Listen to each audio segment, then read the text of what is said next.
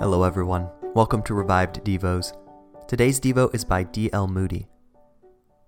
When I was in Belfast, I knew a doctor who had a friend, a leading surgeon there, and he told me that the surgeon's custom was, before performing any operation, to say to the patient, "Take a good look at the wound, and then fix your eyes on me, and do not take them off till I get through."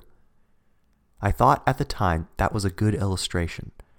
Sinner, take a good look at your wound, and then fix your eyes on Christ, and do not take them off. It is better to look at the remedy than at the wound.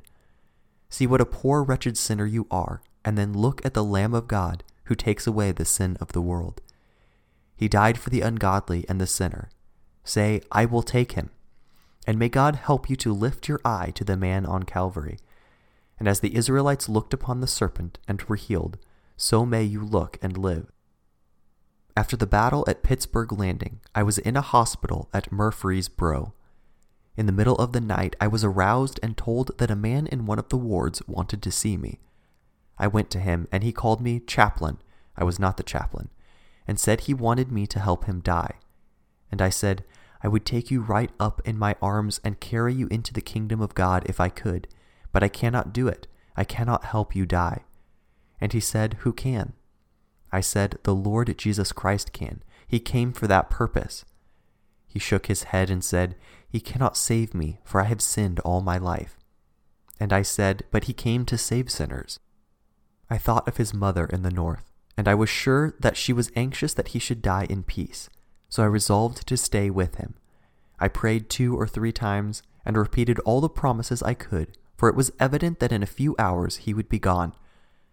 I said I wanted to read him a conversation that Christ had with a man who was anxious about his soul. I turned to the 3rd chapter of John.